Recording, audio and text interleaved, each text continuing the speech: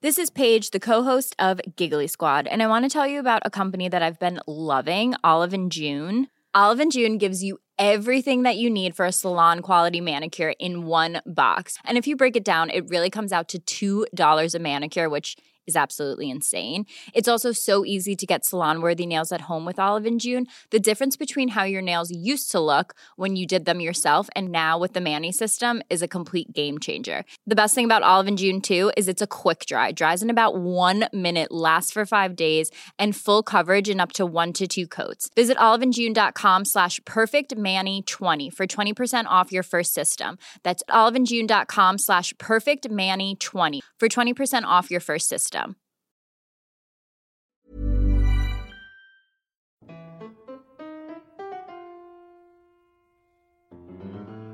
Hello and welcome to Rational Security, the Hell in a Yemeni Handbasket edition.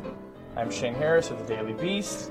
Just back, I finally got to take a nice trip, you guys. Where did you go? I went to San Francisco. You lucky dog. It was awesome. It was so nice. Did you leave your heart there? I did. No, I brought my heart back with me in a very small refrigerated box. They let you take that through security? They do. They do. They didn't see anything interesting there. Slacking off after 9/11, man. Slacking off. That's right. I'm joined, as always, by my friends Tamara Kaufman with us. Hello, Tamara. Hello, Shane. Very nice to see you. And we are without our usual third party, so we have a very special guest this week. Our good friend Wells Bennett. Woo! Woohoo! That's Welcome, right. Wells. Woohoo! You all may know Wells from Lawfare, managing editor of Lawfare. Indeed.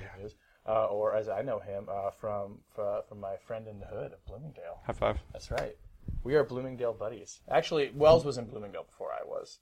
Wells brought me over. Indeed. So you are either urban pioneers or agents of gentrification. Which do you prefer? Yes. Yes. Yes. Can we have a third option too? Like, I want lots of titles like the Queen of England. Right. You know? For those of you who don't know, Bloomingdale is not Indiana. It's a neighborhood in Washington, D.C. I get that a lot, by the way. Same. People It say, is like, the where are you hot from? Bloomingdale. neighborhood. And they'll be like, where's that? I'll just say it's 2 neighborhoods east of Logan Circle. Like, oh, yeah, sure. Great. It's a neighborhood that was called something else until a few years ago. That's exactly right. I think it was called an open-air drug market until a few years ago. All right, well, thank you, Wells, for being here. I'm thrilled. Thank you. So this week on the show, what is the U.S. strategy in Yemen, and just how big of a nightmare is it? Also, Washington takes the cyber wars west to Silicon Valley, plus in our Object Lessons segment, spy gardens and swashbuckling pilots. Stay tuned for that. Let's see. Wells, why don't we start with you, since you're our special guest this week with Object Lesson. Object lesson. Yeah, or sorry, not Object Lesson. Not all right, he knows the show better than I do. I've studied this show. Let's start with your, I'm a subscriber. Let's start with your wordplay. My wordplay actually derives from an article penned by Eric Schmidt and Michael Gordon in yesterday's New York Times, and it is headlined as follows: Saudi resolve on Yemen reflects limits of U.S. strategy. Now, I was really excited when I read this because here I was coming to talk to the Rational Security Squad about rational security issues, and I read this headline and the article, but then there was sort of a premise in the headline that I wanted to explore here, which is, what is the U.S. strategy in Yemen? And I'll just, to show my own cards, I read the article, and I understand these strategic issues in this kind of, I don't know, smorgasbordy sort of way. Like, well, we're concerned about counterterrorism in Yemen, so we obviously have an interest there. We don't like instability in Yemen. We like stability, so we want that to happen.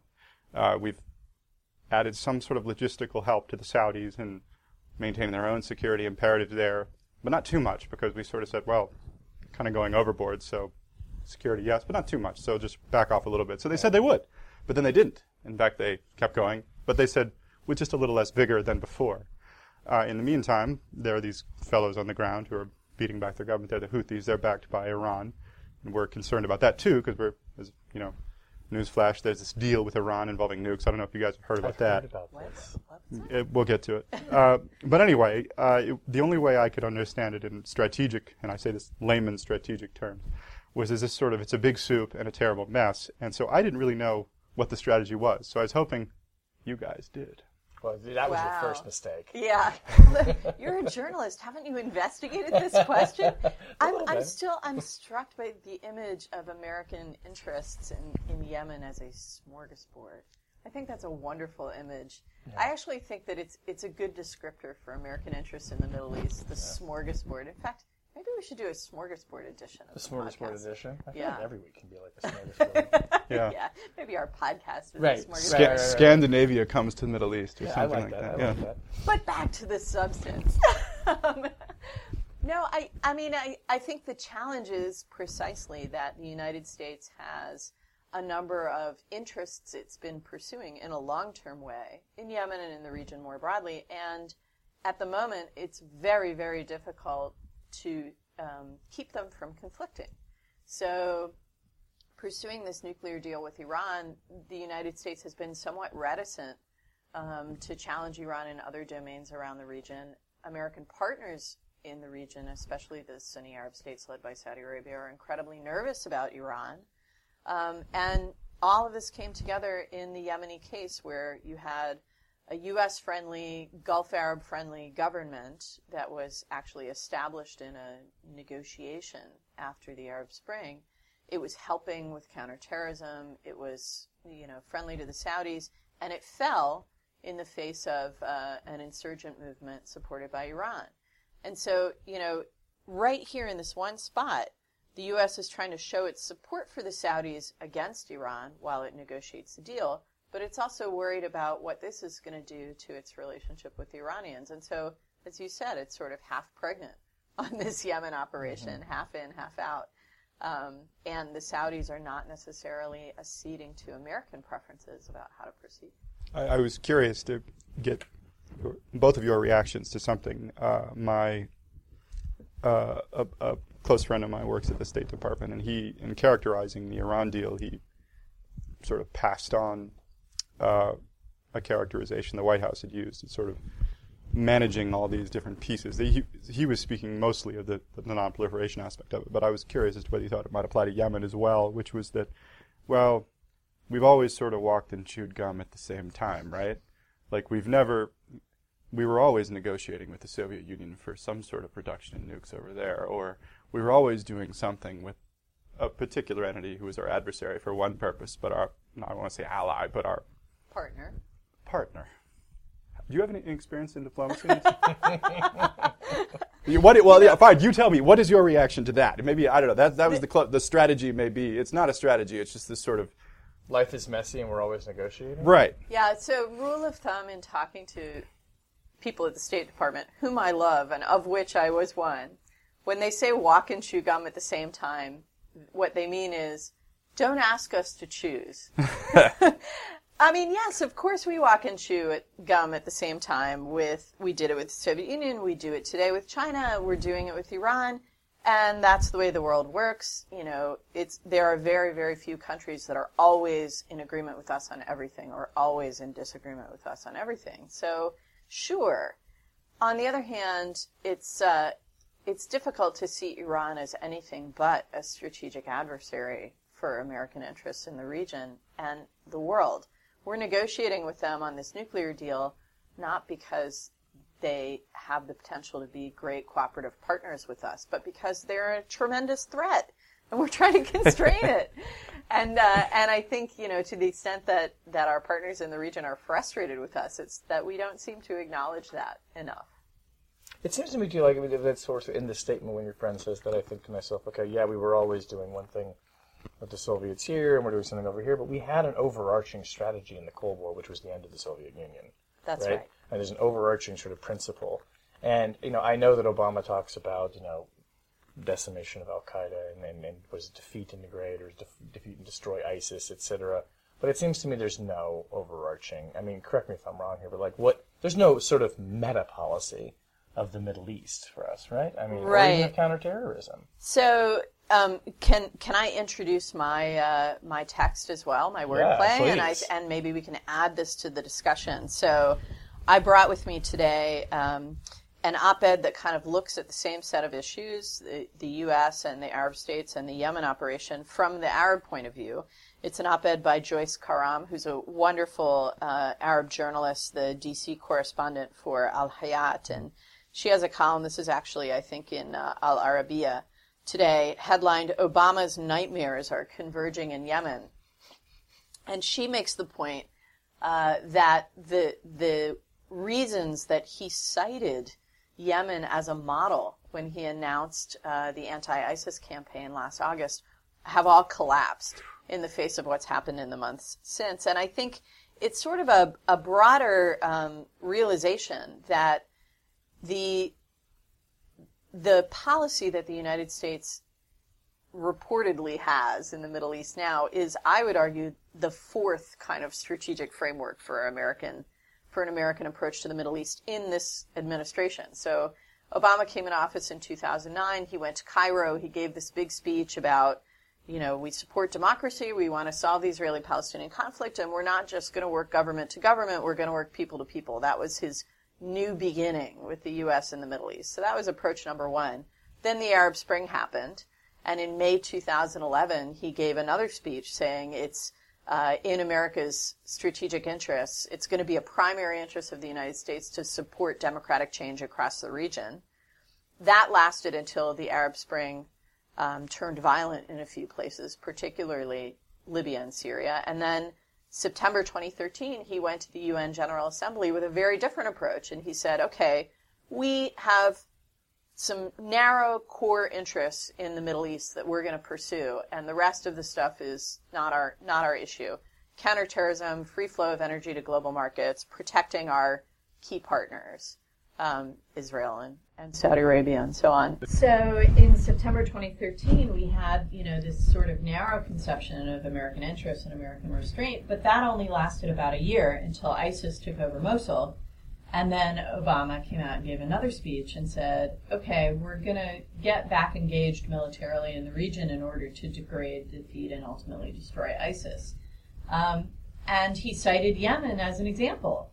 When he did that, that was only about 6 months ago, and here we are today. So I think we should probably get ready for another presidential speech that lays out a fifth strategic approach to the Middle East, Wells, and then we can see how long that one lasts. Excellent. Do we have, by the way, is there a possible, can you just think of a fifth off the top of your head? Where else do we have left that we might actually pull from? I don't even know. I don't know. It'll be a smorgasbord. Maybe Libya. I We haven't done anything with Libya yet, right? We haven't done anything Well, with Libya. in a while. Lately? Yeah. And stuff. Yeah. War powers resolution, sort of a government in Benghazi, Libya. no-fly zone. Yeah. There's a couple of them. We recognize one. We like one. Yeah, I'm not sure if I were the Obama administration, I would think about Libya as the battleground I want to stand on. I don't think so. There's very few good options left. I know. The Middle East peace process. Oh, Yes. right. Can we call somebody to get that back up again? It's like, listen, I know it didn't go so well. Who could do it? Who would be interested? Brookings Institution people got a lock on those gigs. It's true. All right, so we're going to move on, switch gears a little bit, go on to my wordplay now. My wordplay is actually a speech that Homeland Security Secretary Jay Johnson gave in San Francisco this week. While I was out there, it wasn't all fun. It was partly work, too. But I like my job. It's fine. Your work is fun. My work is fun. It's a fun job. He was there for the big RSA conference. It's a big annual cybersecurity conference, which, by the way, if you needed a reminder that cybersecurity, computer security has become a mammoth business, go to this conference. It was 28,000 people. Oh, my God. It takes over 3 pavilions in the Moscone Center in San Francisco, which is already a very, very large facility. I mean, it's mammoth. It's absolutely huge. And it's a combination of just trade shows, keynote speeches, sidelining. All I did was back-to-back meetings with people. It's like going to, I don't know what people tell me, Davos is like, where you don't go for the panel. The you go for the Davos meeting. of cyber. It's the Davos of cyber. That's so geeky. It's so incredibly geeky. Were there any women there? No, and this is another thing, too. Actually, this is a very good point, because it's like there were so few women. And this is a constant source of, frustration for a lot of people and debate, frankly, in the computer security world. And we talk about, girls coding initiatives and all these things that are aimed at getting more women involved in computer security. It is such a boys' club. It's just wild. In fact, I was meeting one person, and she said, "You'll be able to spot me. I'm one of the very few women standing by where I'll meet you." Oh, that's really something. Yeah, it was crazy. But it is a great conference. And so Johnson gave this speech, and what he announced was that Homeland Security is going to be opening what he called a satellite office in Silicon Valley. And we just found out this week also DOD is going to do the same thing. And it was a really interesting idea. So, obviously the past 2 years have been strained between Silicon Valley and Washington on cybersecurity in the wake of the Snowden revelations. There's a lot of lost trust. There's a lot of bad feelings. A year or so before the first Snowden leak, Keith Alexander, who was then the NSA director, had actually gone out to one of the big hacker conferences and sort of said, "We need you, and come with us, and join up with the team." And it was kind of met with a little bit of derision, like he took off his army uniform and put on like a black t-shirt and black jeans to look like a hacker. But the idea was sort of like you could sort of feel both of these sides trying to come together. The Snowden revelations blow all that away. What's interesting about the RSA conference is it's the companies. It's big tech companies, it's software makers, it's the sort of the internet economy. And it's not, the hackers are there too, but it's much more the corporate side. And I found it very interesting that Johnson was taking this moment to sort of say to these companies, we're opening this office, we want to, have good relations with you because we want to give you contracts. We want to give you contracts. We want you to give us your data.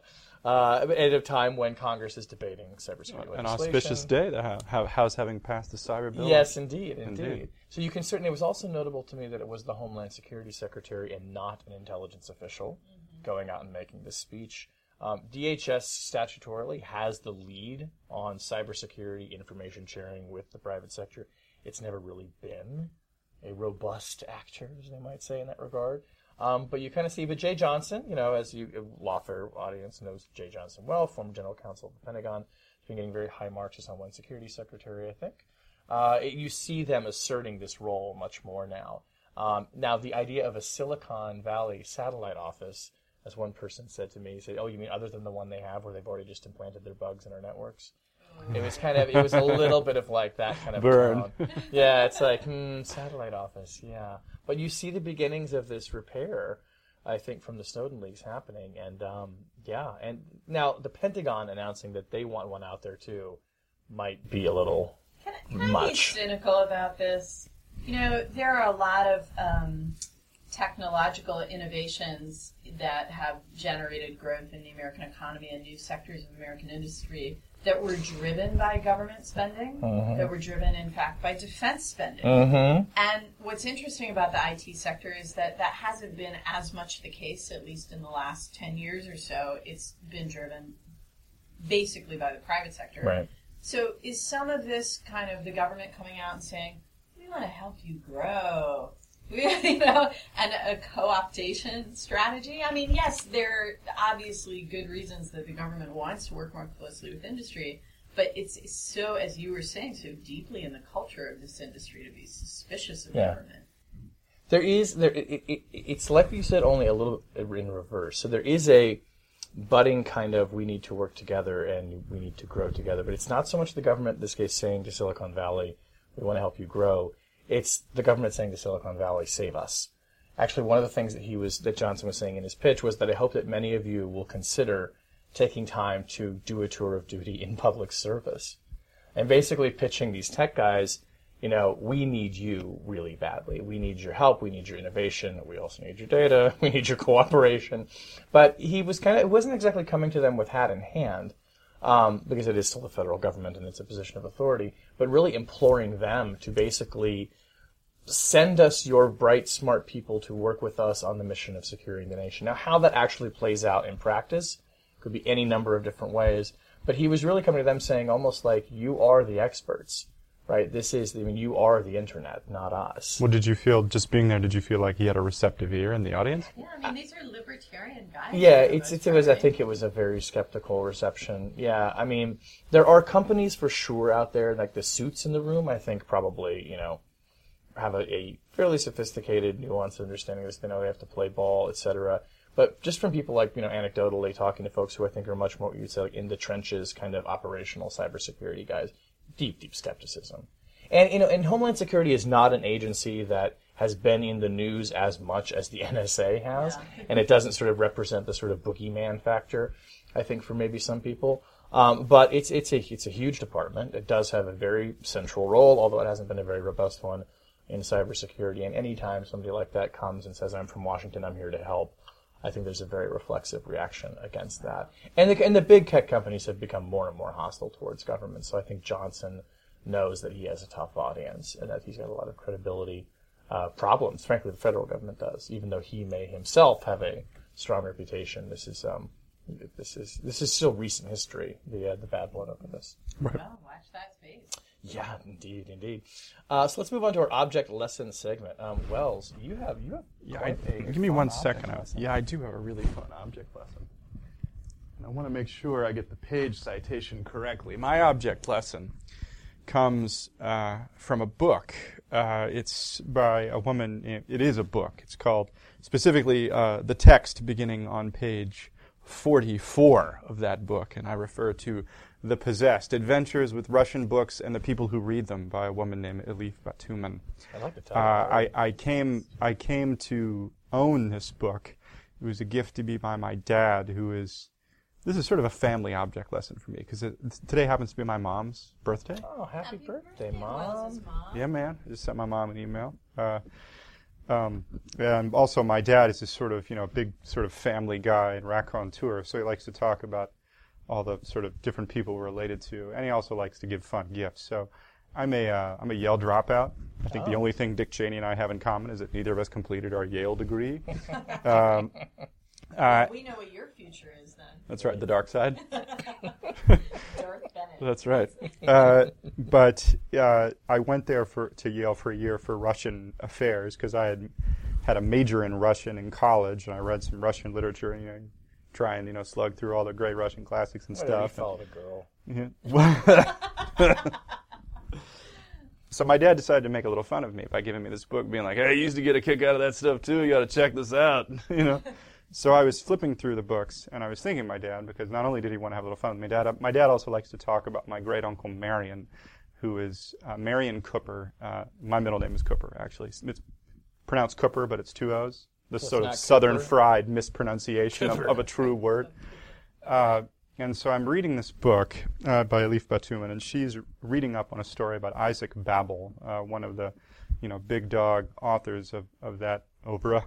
And he wrote this thing called The Red Cavalry about the turn of the century Russia. And in that book, which we had read when I was actually in college, Babel speaks to this American pilot who'd been helping the Poles beat back the Russians in the Polish-Russian War of the 1920 to 21, I want to say.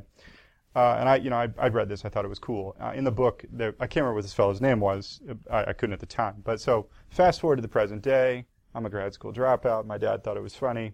My dad loves to talk about Uncle Marion. Here I am on page, 44, where I discover that Babel did not, in fact, speak to this swashbuckling pilot Babel had spoken to. He said was named Frank Mosher, but it turns out Frank Mosher is not Frank Mosher. The captured pilot was, in fact, an alias of one Captain Marion Caldwell Cooper, future creator and producer of the motion picture King Kong. What? Your great uncle did that? Straight up. And he was a swashbuckling pilot. It gets so much. So I will tie all this in. So here we are today. We're talking rational security. Sort of international security cooperation in facing Russian aggression is an issue.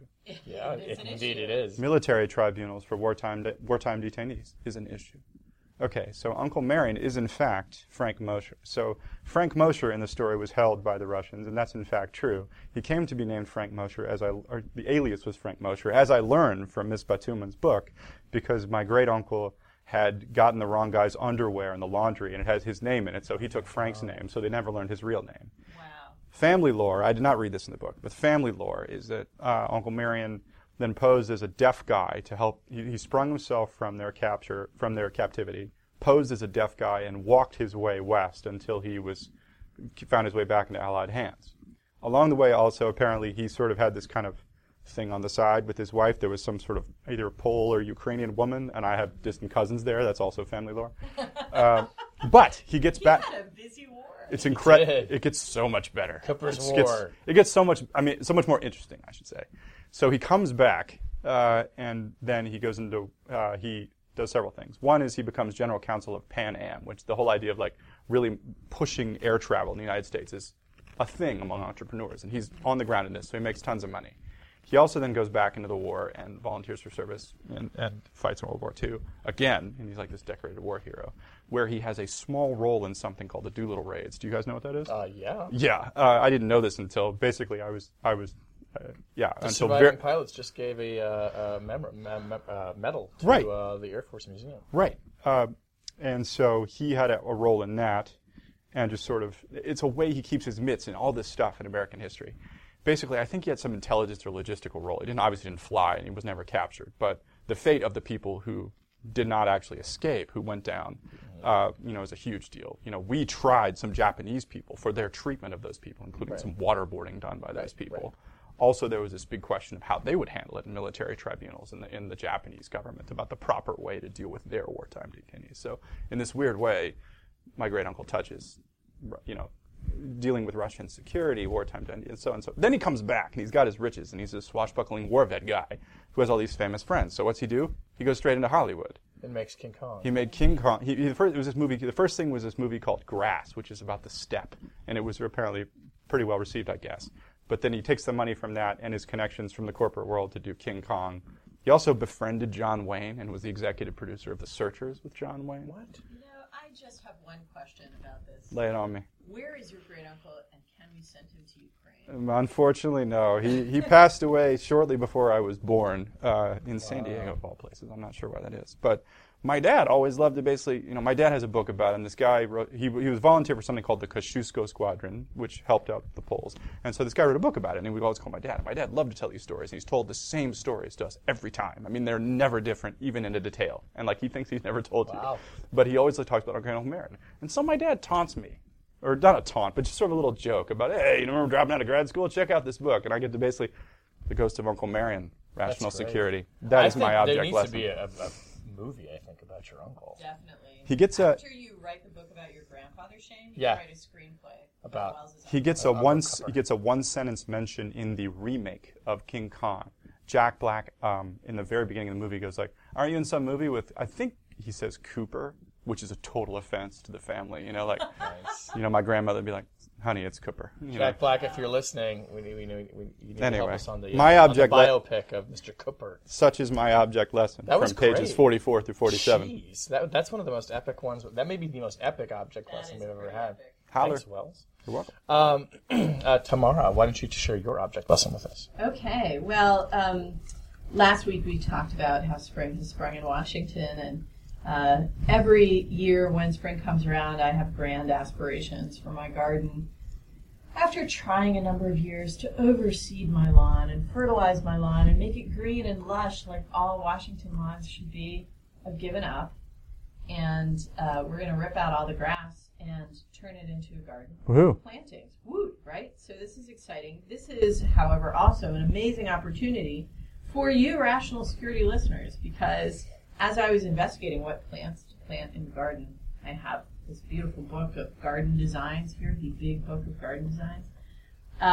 There's one native plant here in DC that I really love, mountain laurel. Mm-hmm. It's a shrub. It has these beautiful little white and pink flowers. And I found out it's incredibly poisonous. Really? And people don't plant it in their gardens because dogs or cats eat it because it's poisonous. So, which bummed me out because I wanted to plant it, but it led to an idea. The idea is this, that as I'm really bad at making decisions, as I try to choose plants for this garden, I thought I would solicit the help of Rational Security listeners to help me plant a security-themed garden. I'm looking for your poisonous plants. I'm looking for your plants with spy applications. Long thorns. Long thorns. They could be good screening, good cover. You tell me, tweet your ideas to me at TC Wittes, and we will have the Rational Security Garden by the end of the summer. I love that. Hell or high water. This reminds me of Alice Roosevelt Longworth, who had a house not far from here, just off DuPont Circle, where there's a bus stand right in front of it, who grew poison ivy all along her front garden to keep people from leaning on the fence. Isn't that great? I won't do that. You're gonna, maybe it won't be quite that unwelcoming, but yes, you're following in a long tradition of this.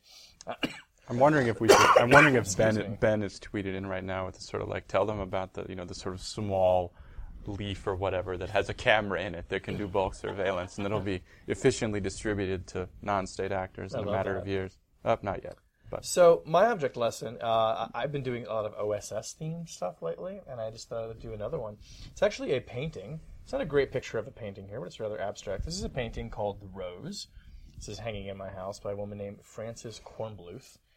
Frances recently died about a year or so ago at the age of, I think, 93. Anyway, I met her because she is an artist, a painter, obviously, who spent summers on this island where my family and I go called Monhegan, Maine. And we got to know her over the years in her studio. And it turned out she worked for the OSS. She was one of, like, sort of like in the same era as Julia Child and all these other people. Fantastic. She was a young woman living in Washington. I believe she told me because her husband was stationed here. And she, wanted to serve, wanted to do something, so she joined up with this thing, then called the OSS.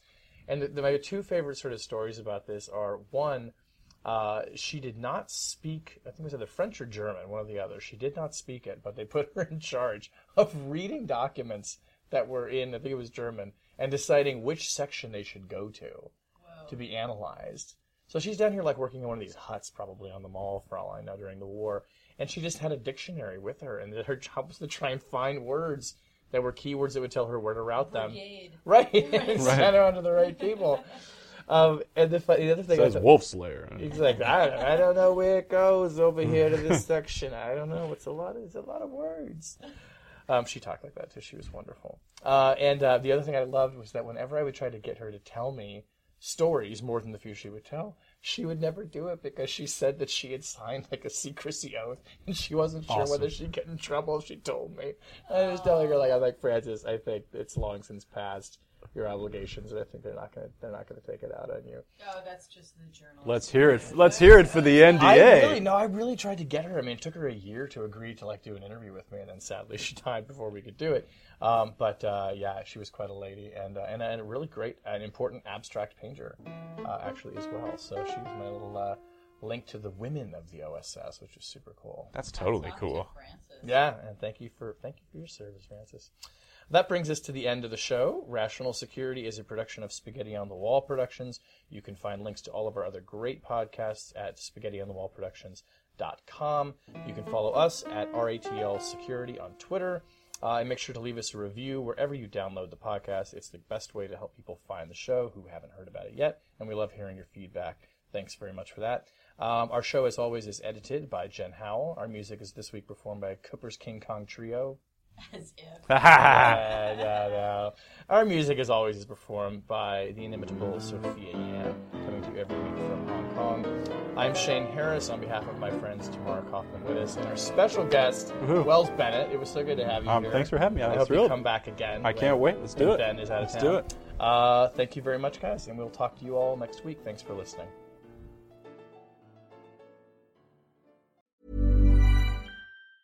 Normally, being a little extra can be a bit much, but when it comes to healthcare, it pays to be extra.